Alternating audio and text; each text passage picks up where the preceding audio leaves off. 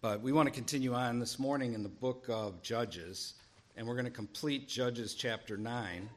So why don't we open up there to the book of Judges, and you can open up to chapter 9, and we're going to cover the remaining verses.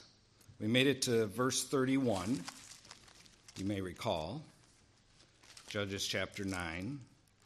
And last time we saw a tyrant had come to power in Shechem and the other towns in the surrounding area. His name was Abimelech, you may recall that. He was one of the sons of Gideon, and Abimelech killed his 69 brothers. One escaped, named Jotham, and Jotham went up on Mount Gerizim and preached to the people of Shechem, and then fled the area. Prophesied, preached. 3 years passed while this tyrant ruled, and then God brought a spirit of ill will between the men of Shechem and Abimelech. You may recall all this. Then a man named Gaul came forward to challenge Abimelech's rule. He wasn't a good man either. He just didn't like the fact that Abimelech was ruling and wanted to challenge his rule. And we left off where Gaul and the men of Shechem were all drinking and bragging about toppling Abimelech. And Zebul, Abimelech's governor of sorts there in Shechem, didn't like it because Abimelech wasn't residing there at the time. So he sent word of warning to Abimelech. And we ended with verses 30 and 31, which says, when Zebul, the ruler of the city, heard the words of Gaul, the son of Ebed, his anger was aroused. And he sent messengers to Abimelech secretly, saying, take note, Gaul, the son of Ebed, and his brothers have come to Shechem. And here they are, fortifying the city against you. And this is where we'll pick up with the narrative. The title of my sermon this morning is The Justice of God and the Bad End of Tyrants. Why don't we stand? We'll have a word of prayer. Father, we give thanks and we give praise to you for this time to open your word and to learn your ways and your thoughts. And Lord, we just ask and pray that you bless this sermon, that you use it for good in the hearts and minds of all the listeners. Be glorified through it, O Lord, as they apply it to their lives and live in obedience to you. May you be glorified in the earth. And Lord, we pray that many will confront the tyrants and tyranny and idols of our day through their faithfulness to you. And we ask these things in Jesus' name. Amen. You can be seated. Our passage today details the bad end of a tyrant. And we have already seen in this book of Judges the bad end of other tyrants, haven't we? You may recall Eglon, for example, Oreb, Zeb. In fact, the scriptures reveal the bad end of tyrants repeatedly, whether Pharaoh in the Old Testament or Herod in the New Testament, countless examples. And the history of men reveals even more countless examples of the bad end of tyrants. So our passage today details just one of many examples in Scripture regarding their bad end, the bad end of tyrants. And in verses 32 and 33, Zebul, who you may recall was one of the worthless men that Abimelech hired, his hired band of henchmen. Remember, he got the money given to him by the men of Shechem from the pagan temple of Baal-berith. That Zebul continues with his message of warning and suggested action to Abimelech here in verses 32 and 33. And he says, now therefore, get up by night, this is what he's telling Abimelech, you and the people who are with you, and lie in wait in the field. And it shall be as soon as the sun is up in the morning, that you shall rise early and rush upon the city, and when he and the people who are with him come out against you, talking about Gaul, you may then do to them as you find opportunity. It goes on in verse 33, and it says, and it shall be as soon as the sun is up in the morning, verse 34. So Abimelech and all the people who were with him rose by night and lay in wait against Shechem in 4 companies. When Gaul, the son of Ebed, went out and stood in the entrance to the city gate, Abimelech and the people who were with him rose from lying in wait. And when Gaul saw the people, he said to Zebul, look, people are coming down from the tops of the mountains. But Zebul said to him, "You see the shadows of the mountains as if they were men." So Zebul tries to deceive Gaul. He thinks he sees these men coming from a distance. He tries to deceive Gaul to give Abimelech more time to get closer and to give Gaul less time to prepare. Goes on in verse 37, so Gaul again spoke and said, "See, people are coming down from the center of the land, and another company is coming down from the diviner's terebinth tree." Then Zebul said to him, "Where indeed is your mouth now, with which you said, 'Who is Abimelech, that we should serve him?' Are not these the people whom you despised? Go out, if you will, and fight with him now." So Gaul went out, leading the men of Shechem, and fought with Abimelech. So Zebul goads Gaul into going out and fighting with Abimelech. And that was a bad, arrogant move militarily. But Gaul was full of arrogance and full of pride. And he had not taken time to prepare for battle properly. He did not prepare for a siege of the town, so he did go out. He did go out. This should remind us how we should not just throw in behind some hothead. Usually not wise to throw in behind a hothead. Should remind us how there is a building of offenses and matters that must take place, a case laid out, offenses documented, preparations made when taking on a tyrant. Order and proper thinking matters. Biblical thinking and teaching matters. Something lacking among many Christians in our day due to the despicable condition of American churchmen. And here we see the end for Gaul is he's routed by the tyrant Abimelech. So our narrative continues in verse 40. And it says here, "And Abimelech chased him, and he fled from him. And many fell wounded to the very entrance of the gate. Then Abimelech dwelt at Arumah, and Zebul drove out Gaul and his brothers so that they would not dwell in Shechem." So Gaul has to leave with his brothers. They're gone. And it came about on the next day that the people went out into the field, and they told Abimelech. So he took his people, divided them into 3 companies, and lay in wait in the field. And he looked out, and there were the people coming out of the city. And he rose against them and attacked them. Then Abimelech and the company that was with him rushed forward and stood at the entrance of the gate of the city. And the other 2 companies rushed upon all who were in the field and killed them. So Abimelech fought against the city all that day. He took the city and killed the people who were in it. And he demolished the city and sowed it with salt. So here we see the demise of the people of Shechem for joining under a tyrant. And as you can see, it didn't go well for them. And history is full of such examples. People unwittingly placing themselves in the hands of tyrants.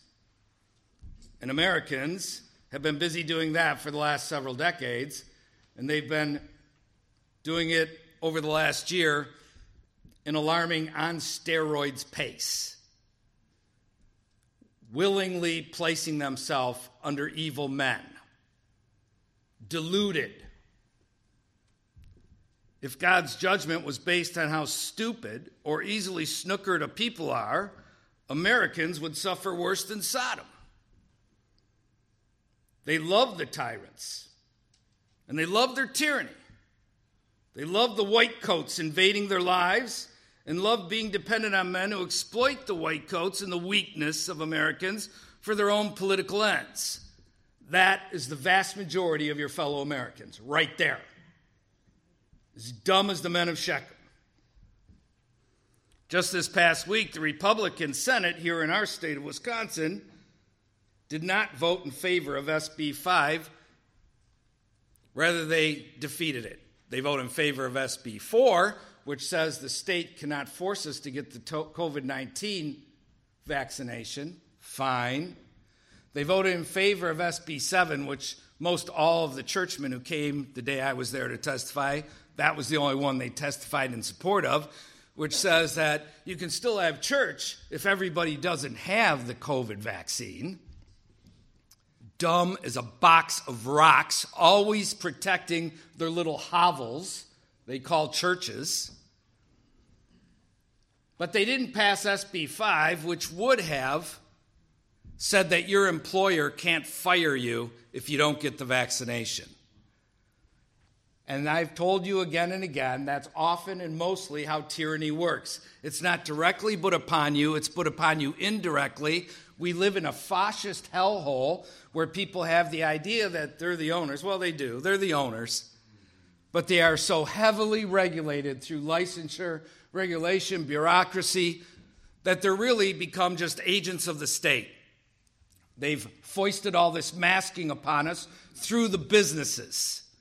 Employers making their employees wear the masks. Every retail operation in every state with signs saying, must wear the mask. And dopes walking in with their masks, not realizing that the only reason most of them put the sign on the door was because they'll get in trouble from the government if they don't put the sign on the door. And that's why 99.9% of the time you walk in any business without a mask, nobody says anything to you. But they're aiding and abetting evil indirectly. And that's how they'll do it.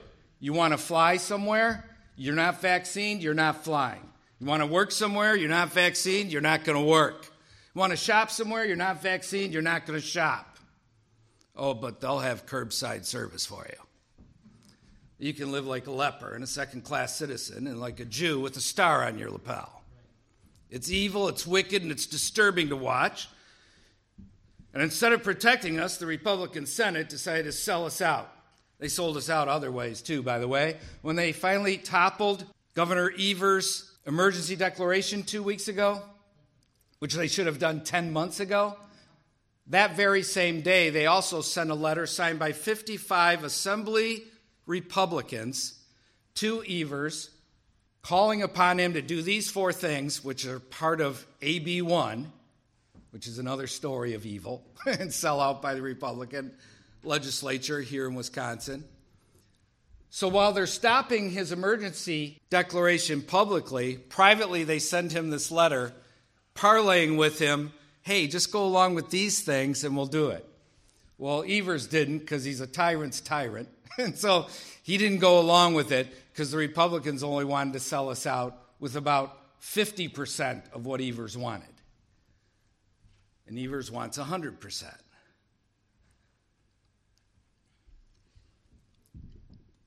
Shechem was utterly destroyed, even salted, so nothing could grow there for a long time. In fact, the city wasn't rebuilt and re-inhabited until 2 centuries later, as is seen in 1 Kings 12:25. Now our narrative continues in verse 46, and it says, now when all the men of that tower of Shechem had heard that, they entered the stronghold of the temple of the god Berith. So they had this huge tower in the midst of their city. It was like a citadel, your last holdout if you're attacked by enemy. So a bunch of them go up in there, about 1,000 of them, go up in this tower, men and women. And it was told Abimelech that all the men of the tower of Shechem were gathered together. Then Abimelech went up to Mount Zalmon, he and all the people were with him, and Abimelech took an axe in his hand and cut down a bow from the trees and took it and laid it on his shoulder. Then he said to the people who were with him, what you have seen me do, make haste and do as I have done. So each of the people likewise cut down his own bow and followed Abimelech, put them against the stronghold and set the stronghold on fire above them, so that all the people of the tower of Shechem died, about 1,000 men and women, killed in fire. Remember Jotham's prophecy that the bramble, which represented Abimelech, would use fire to destroy them. And here they are, destroyed by fire with his tower. About 1,000 men and women are now dead. Verse 50 says, then Abimelech went to Thebez, and he encamped against Thebez and took it. That was another one of the towns that had come under Abimelech's rule. There were several of them, and they were obviously part of Shechem's rebellion against him.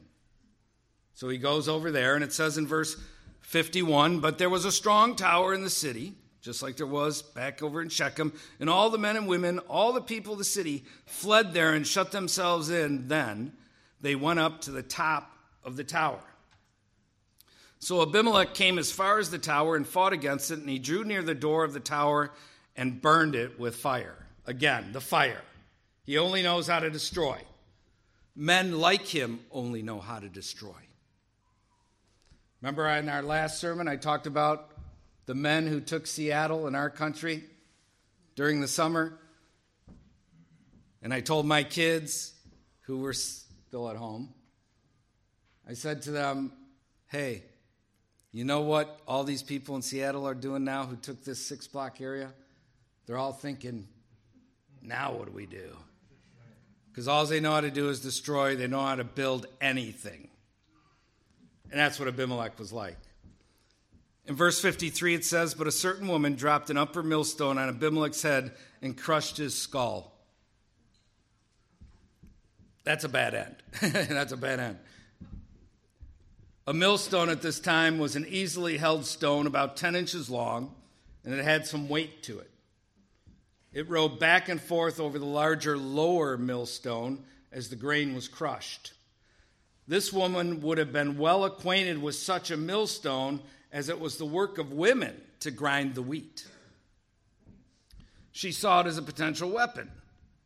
And wow, was she a good shot. She hits Abimelech right on the head and crushes his skull.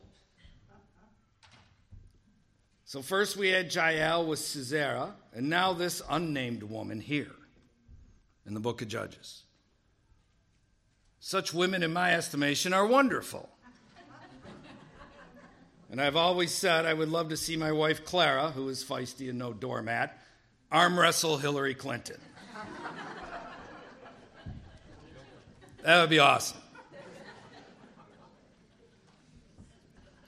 Dying at the hands of a woman is a disgrace. It was a disgrace then, so it says in verse 54, then he called quickly to the young man, his armor bearer, and said to him, draw your sword and kill me, lest men say of me, a woman killed him. So his young man thrust him through, and he died. Verse 55 says, and when the men of Israel saw that Abimelech was dead, they departed every man to his place. Thus God repaid the wickedness of Abimelech, which he had done to his father by killing his 70 brothers. And all the evil of the men of Shechem God returned on their own heads, and on them that came to the curse of Jotham the son of Jerubbaal. So God judges the tyrant, and he judges those who were good with living under his tyranny and wanted to rally to it. The people who rallied to the tyrant were judged, and so was the tyrant. And this is repeatedly seen in Scripture and in the history of men, that tyrants come to a bad end. Now, I want to say some things about this matter of tyrants and tyranny in the remainder of my sermon. I first want to define the term tyrant and give you some of the history regarding the term, so don't fall asleep on me while I do this. We have people who visit sometimes, and they're like, it's very cerebral here. I had one guy tell me, very cerebral. You have to actually think when you're preaching. What a novel thought, right? Like it only says, love the Lord your God with all your mind, But it's sad. So anyway, so I hope you don't fall asleep while I'm doing this. I first want to define the term tyrant and give you some history regarding the term. And much of what I share is from Britannica. And I use their stuff because it was a great summary of all my research. So Britannica says tyranny in the Greco-Roman world was an autocratic form of rule in which one individual exercised power without any legal restraint. In antiquity, the word tyrant was not necessarily a pejorative. In other words, it wasn't necessarily we're calling someone bad or putting them down, and signified the holder of absolute political power. In its modern usage, the word tyranny is usually pejorative and connotes the illegitimate possession or use of civil power. And I would add an individual or government body of men can be a tyrant. Not just an individual, but also a government body of men. So this gives you a little idea of how the word tyrant and tyranny transformed over the ages. For the ancient Greeks, a tyrant was not necessarily a bad ruler. In its original form, tyrannos, the word was used to describe a person who held absolute and personal power within a state. Some tyrants were usurpers who came to power by their own efforts. Others were elected to rule, and still others were imposed by intervention from outside, where you put up a puppet regime. Later on in classical history, however, the word gradually acquired more of its modern flavor, implying a ruler whose sole motivation was power and personal gain, and as a result, its use in public life became controversial. The idea of tyranny has been at the center of debate about legitimacy in rulership and the balance of power between ruler and the people. Since Roman times, philosophers have argued for the moral right of the citizen to overthrow a tyrant, whatever the law, and have debated the point at which monarchic rule becomes tyrannical. Now let me talk a little bit about tyranny in Rome, if I could. Roman attitudes toward tyranny were clear. Clear limits were set at the very beginning of Rome's founding, which was what? 509 BC. That's when it supposedly officially started in their march to power and prestige. So there were these limits set on authority at the very beginning regarding magistrates. The dictatorship existed as only an emergency measure whereby one man could be appointed to overall power in the state, but it couldn't be held for more than 6 months. And only for emergency situation, 6 months. Sound a little familiar? By 133 BC, the growth of the empire had changed Rome from a small city-state to a global power. And the conquest of Italy and the Mediterranean had created the conditions for individual generals to gain both enormous wealth through conquest and a huge following among their soldiers, paving the way for them to seek personal power through military force. Generals began to use the dictatorship clause unconstitutionally to achieve domination. Sounds strangely familiar? Sulla was the first to take his army to Rome in 82 BC, that was, after fighting a civil war, and was elected to an indefinite dictatorship by a cowed Senate. Weak men, kind of like, our Republican legislature here in Wisconsin. He chose to lay down the role and return to private life, but his example was noted by Julius Caesar, which is an interesting life to study. In 46 BC, Caesar also took an army into Italy and was made dictator, first for 10 years and then in 44 BC for life. That made him effectively a king, superior to all other magistrates, and not subject to their veto or appeal. And in that context, the idea of tyranny began to be discussed by historians and philosophers. Though you understand, the scriptures had addressed it long before that. Thinkers such as Cicero adopted the language of Greek tyranny to describe Caesar's position and debated the moral justification for tyrannicide. Remember, I did a sermon on tyrannicide several weeks back. If you didn't get to listen to it, I encourage you to listen to it, because most people, you say the word tyrannicide and they just blink at you.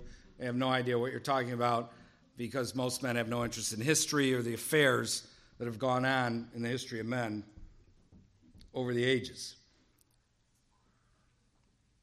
As absolute rule became established in the Roman Empire, the terms of debate shifted, focusing on the question of when monarchic power became tyrannical in nature, because of the emperor.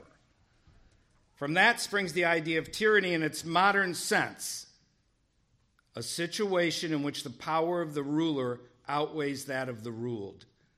That definition allows even a representative government to be labeled a tyranny. And we have long been there here in America. We have a tyranny for decades now in our nation. If you follow the history of Rome, it's remarkable how, due to the nature of man, we follow lockstep to their demise. In reality, tyranny is, as Salisbury said, quote, "Tyranny is abuse of power entrusted by God to man. Tyranny is abuse of power entrusted by God to man. One becomes a tyrant when one makes law contrary to God's law or when one exceeds the limits of civil government function. And that's massively important, part 2 of what I just said. When they exceed the limits of civil government function, they become tyrants, because that is the tyranny that is upon us now. And so the churchmen quibble. Where does it say in the scriptures that if we're told to put a mask on, we can disobey? That's how pathetic they are. You have to realize when you live in a statist hell, people think the state can do anything, and most Americans do think the state can do anything.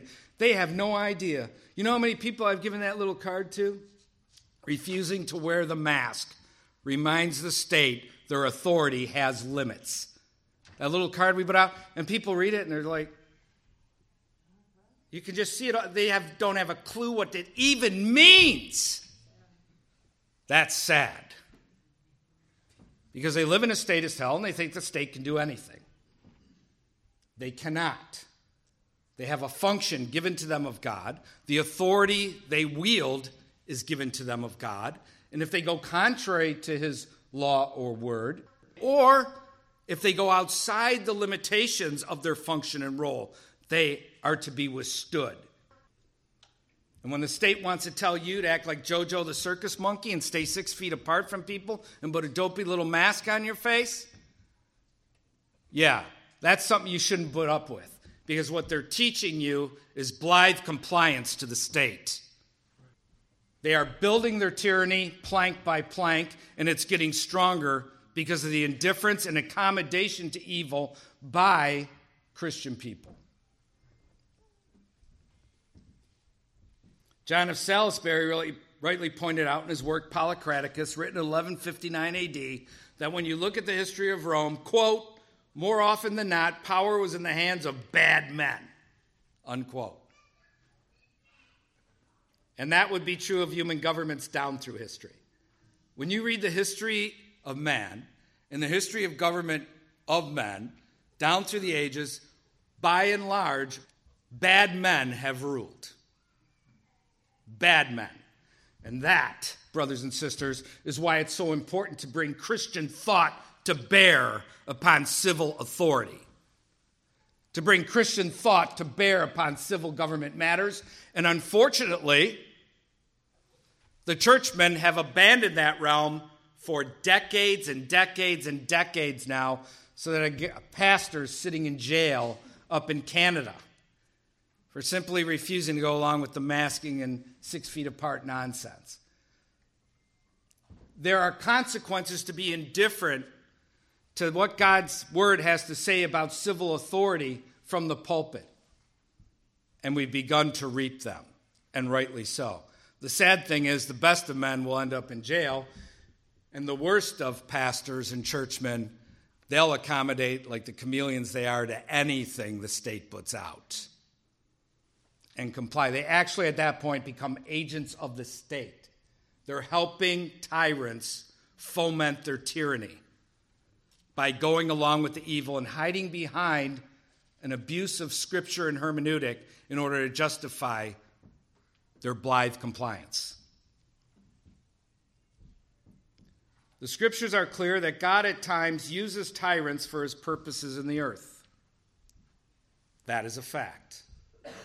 The scriptures are clear that God at times uses tyrants for his purposes in the earth.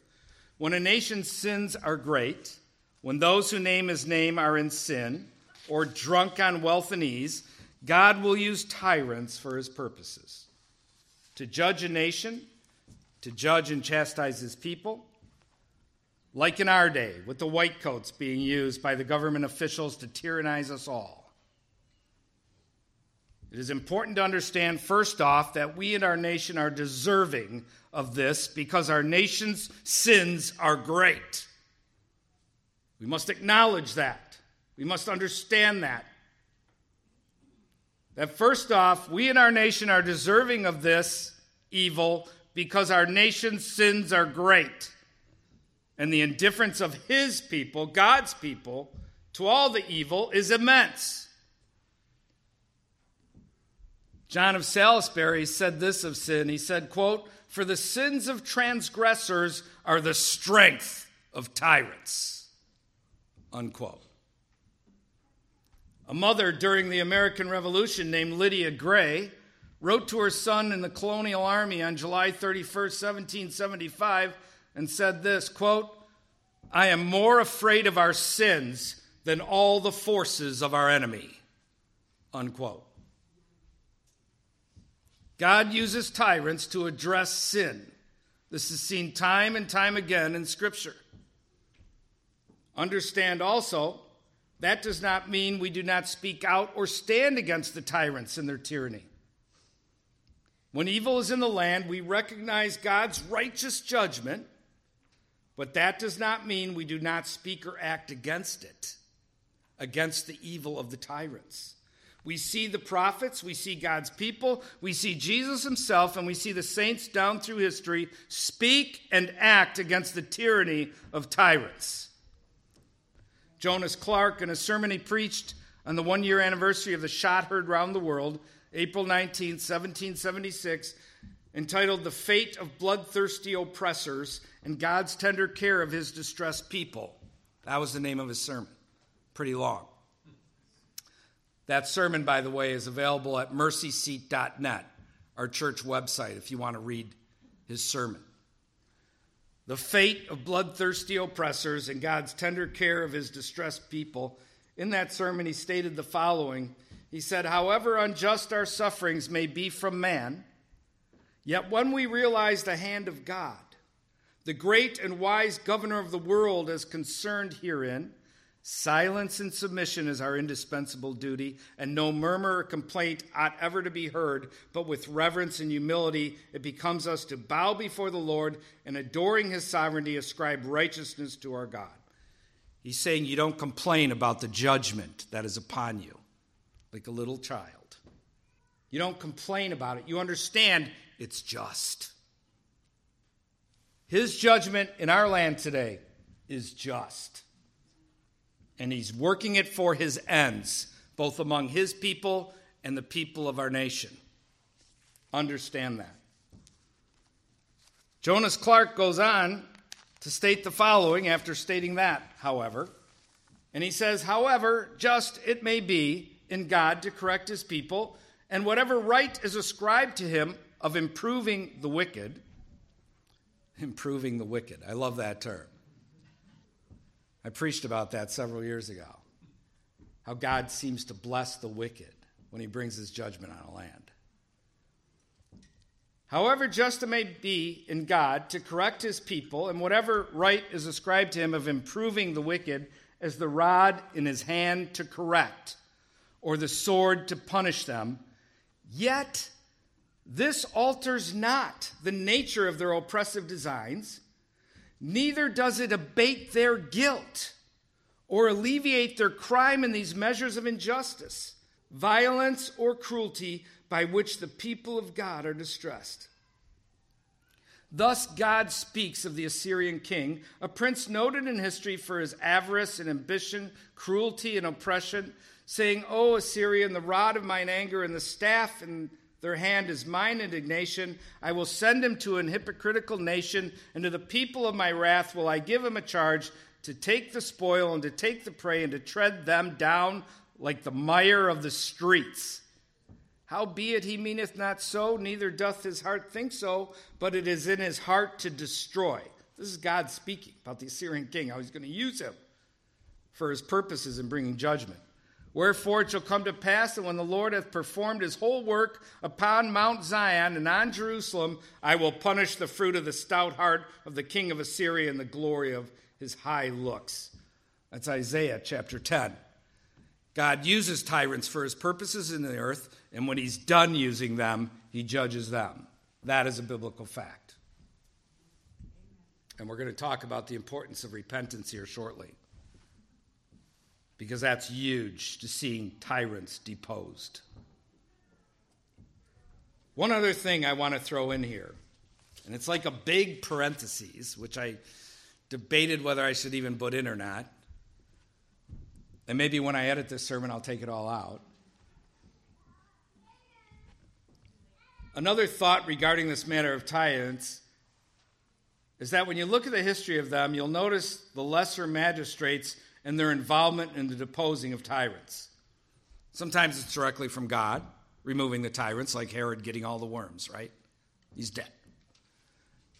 But often God uses the hand of man as his instrument to depose tyrants, and often he'll use the lesser magistrates themselves to depose tyrants. Scriptures has many stories like this, like Athaliah and Jezebel being two examples deposed by lesser magistrates. And in the history of men, countless upon countless examples. I will just mention two, Caligula and Nero. Okay? I know Adolf Hitler, I'm not going to talk about him. I know he's the only guy who's in hell. At least if you go to the university, that's what all the students will tell you. There's only one guy who was really bad. That was Adolf Hitler. He'll go to hell. But we're pretty good. So, if you read the history of Caligula and Nero and the evil they did and the tyranny they fomented, you'll realize, no, they're in hell too. And if you read the scriptures, you realize everyone's headed to hell unless they turn from their sin and believe in Jesus Christ. Amen? Because we're all wicked. Caligula was tyranny personified, and it was the interposition of the lesser magistrates that stopped him. Remember? His own Praetorian Guard killed him. Remember, he was messing with the Jews, and all of a sudden he's dead. Never got to put that statue up in Jerusalem. There have been countless historians, including all the way back, contemporaries of that time, who detailed the evil and tyranny of Caligula. Are you familiar with this tyranny? Are you familiar with this evil? If not, duck, go it and look it up. Do a little reading. I will not spoon feed you the tyranny of Caligula this morning. Read on your own, learn. History is important. I don't know how people can be indifferent to history. I get sucked in. Any historical account. It could be somebody talking about how their house was run 700 years ago, and I'm sucked in. You know? It could be about governments changing hands. I'm sucked in. It's like, I love history. But some are not, but you need to be. History is important. His evil, Caligula's evil, was massive, and all the evil he did was stopped by the interposition of lesser magistrates. Caligula came to a bad end. He was a tyrant who came to a bad end. And his nephew Nero, who came to power after Claudius, even more evil. More evil. He was less organized in his tyranny than Caligula was, but he was more vicious in his tyranny. And he too came to a bad end. And as it was with Caligula, it was the lesser magistrates that ended his tyranny. In March of 68, Gaius Vindex, governor of Gallia, and Servius Galba, governor of Hispania, he would later become the emperor, rebelled against Nero. Things didn't go all that well for the lesser magistrates at first. In fact, Vindex committed suicide. It's not always roses and parades for the lesser magistrate who stands against evil. Sometimes it's death.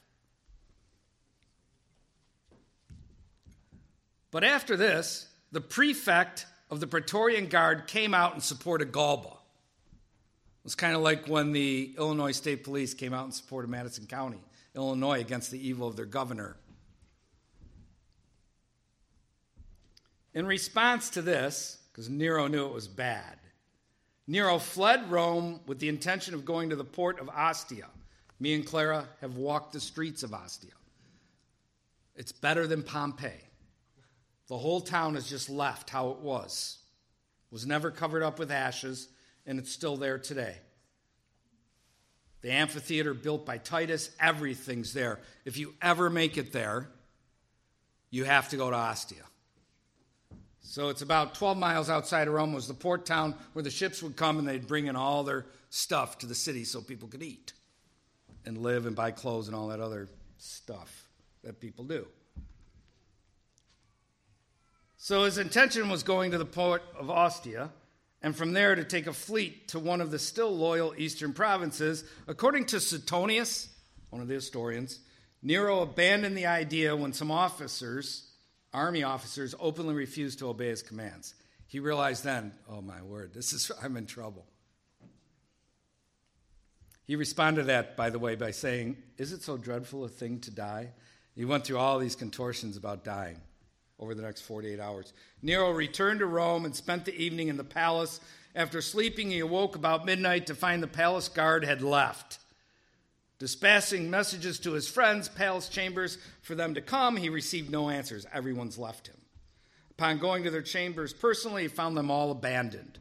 When he called for a gladiator or anyone else adept with a sword to kill him, no one appeared, and Nero cried out, quote, "Have I neither friend nor foe?" And then he ran out thinking he would throw himself into the Tiber River, which was close at hand. But he couldn't go through with it. He didn't have the guts for it. Returning, Nero sought a place where he could hide and collect his thoughts. An imperial freedman, Phaon, offered his villa located 4 miles outside the city. Traveling in disguise, this is one thing you see with tyrants over the years, dressing as women and other things to get away with their tyranny. One of the Roman emperors actually died in a spider hole, just like Saddam Hussein. It's a bad end for tyrants. Bad end. So he travels in disguise with 4 loyal freedmen and reached the villa, and there Nero ordered them to dig a grave for him.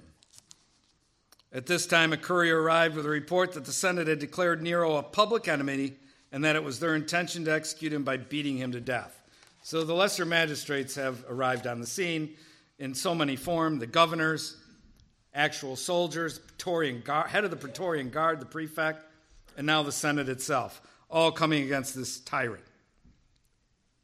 It's part of the bad end for Nero.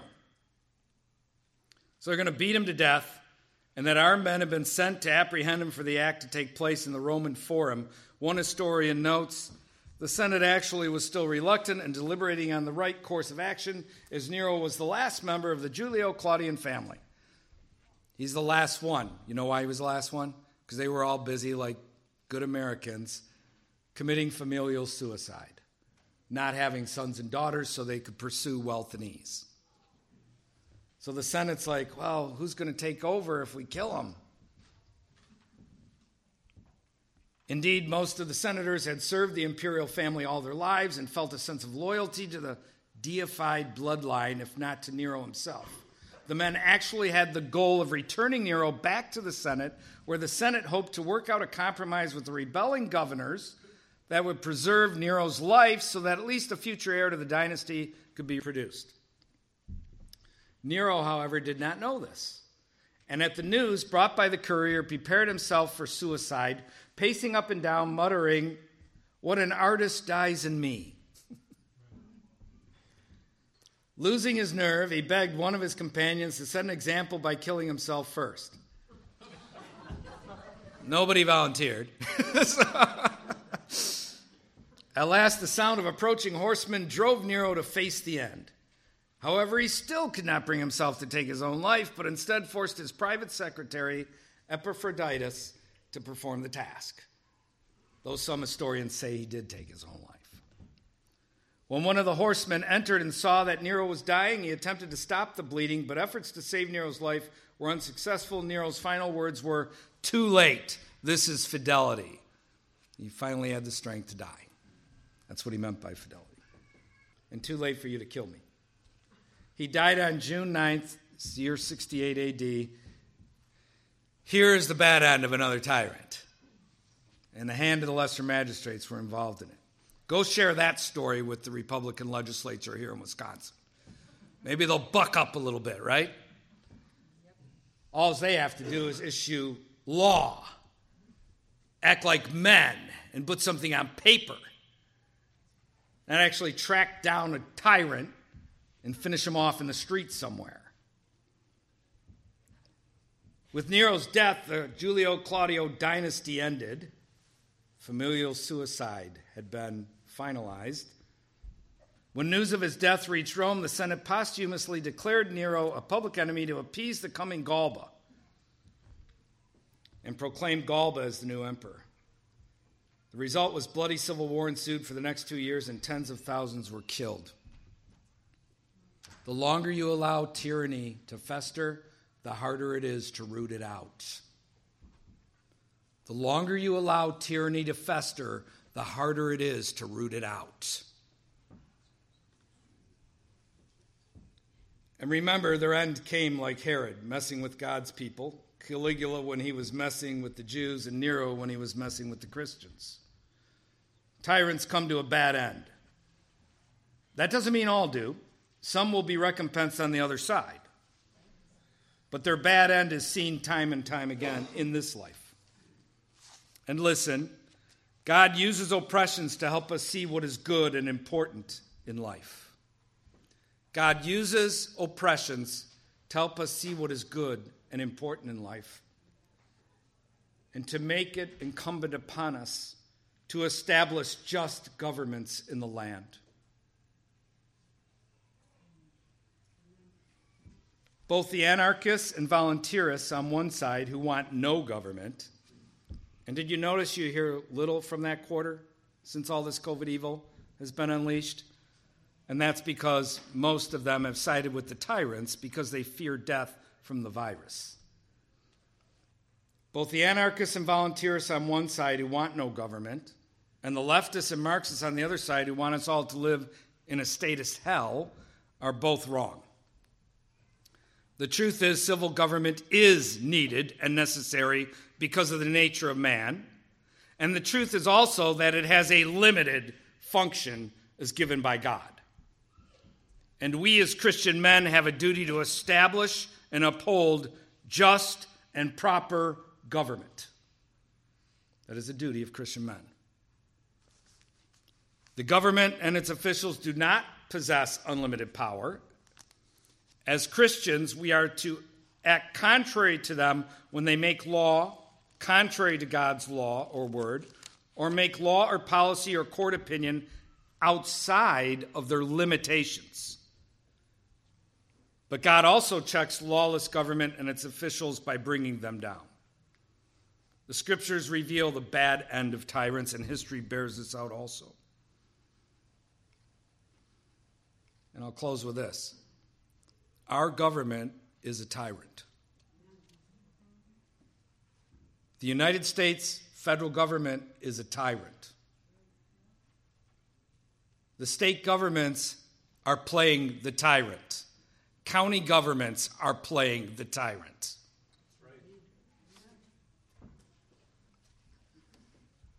If you doubt that our government is a tyrant, you should consider the fortress-like nature of D.C., with its razor wire and 12-foot-high fences and thousands of soldiers standing there by the Potomac.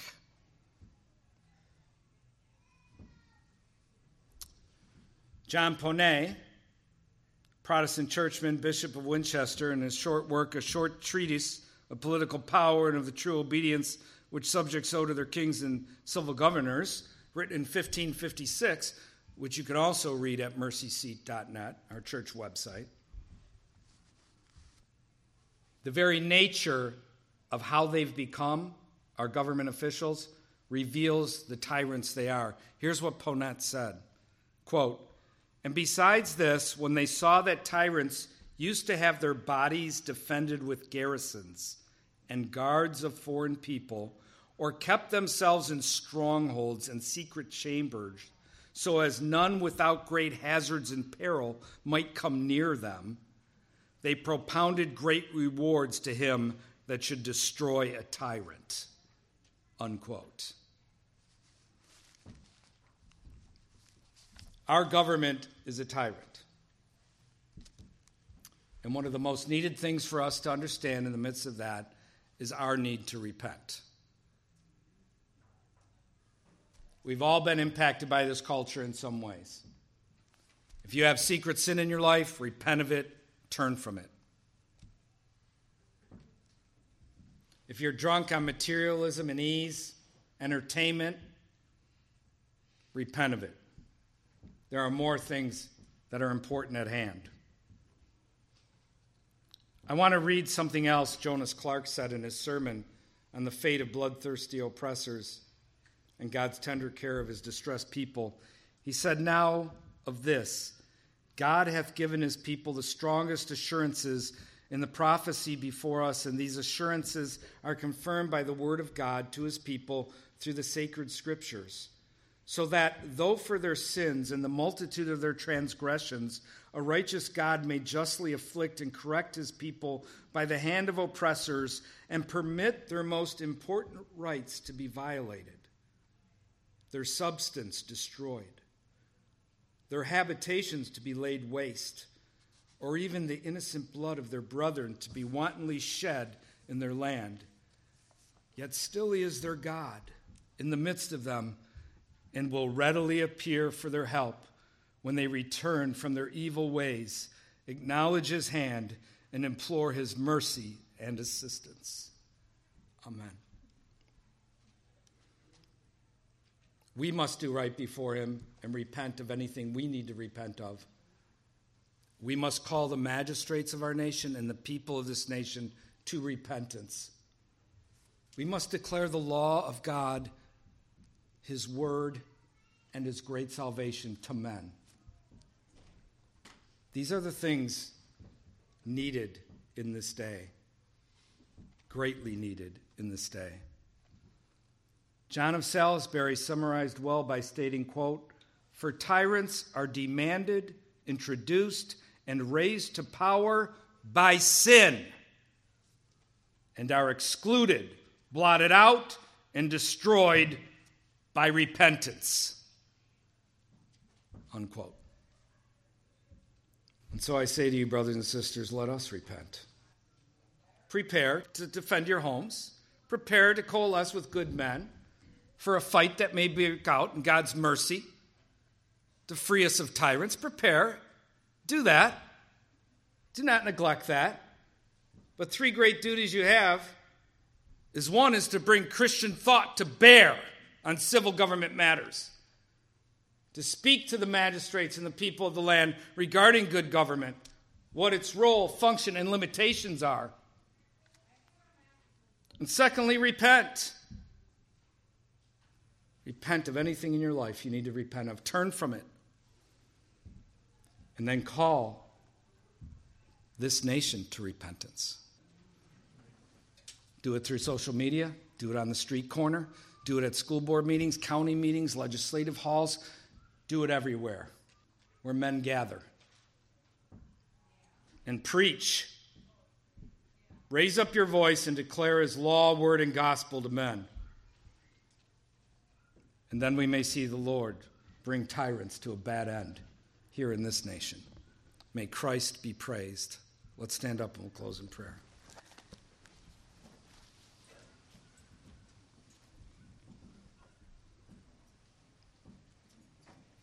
Hallelujah, Father. We love you, O God, and we thank you for your goodness to us that we have your scriptures, that you preserve them down through the ages so that we can study them, so we can know your ways and your thoughts. Apply them to our lives, live in obedience to them, point other men to them, O God. Lord, may we be bold by the power of your Holy Spirit. Empower us by your Spirit, O God, to be your ambassadors in the earth, making your holy law, your word, and your great salvation known to men. May we not keep these things to ourselves. May we engage those in rebellion to you. May we not fear them, O God. May we not fear man. May we fear you. May our love be for you. May we have a strong hatred of evil, O God. And Lord, we look to you to do a great work in our land even now, when all we see is blithe compliance to tyrants, weak churchmen filling pulpits, pouring false balm onto the wool of your sheep, O God, telling them peace, peace when there is no peace. Watchmen who cannot bark, let alone bite. And Lord, we look to you, O God, in the midst of this downtrodden state, for us to draw close to you and to follow after you, to do right in the sight of you as an individual, do right by you in our homes, and to do right by you in the marketplace and in the workplace, O Lord. Give us strength of heart, strength of mind, Give us a hunger for you, O Lord, both individually and corporately. Give us a hunger for you, desiring to live for you, making our days count in the earth. We pray for our brother up in Canada, in chains and bonds, O God, for his faithfulness to you. Use his faithfulness to the glory of your name, to strike fear in the hearts of the tyrants, to give boldness to any churchman who still has even an inkling of fealty to you left in him, O God. We look to you, O Lord, and we beseech you for these things. May we gather in our homes as families and cry out to you, learn from your word together, speak of the things of you, bring thoughts to our mind that we can do, O Lord, in the midst of this evil. Use us for some sound, awesome purpose in the earth in this hour, which will bring glory to you and to your name. We love you and we thank you for your goodness to us, Father, and we ask for these things in Jesus' name. Amen. Hallelujah.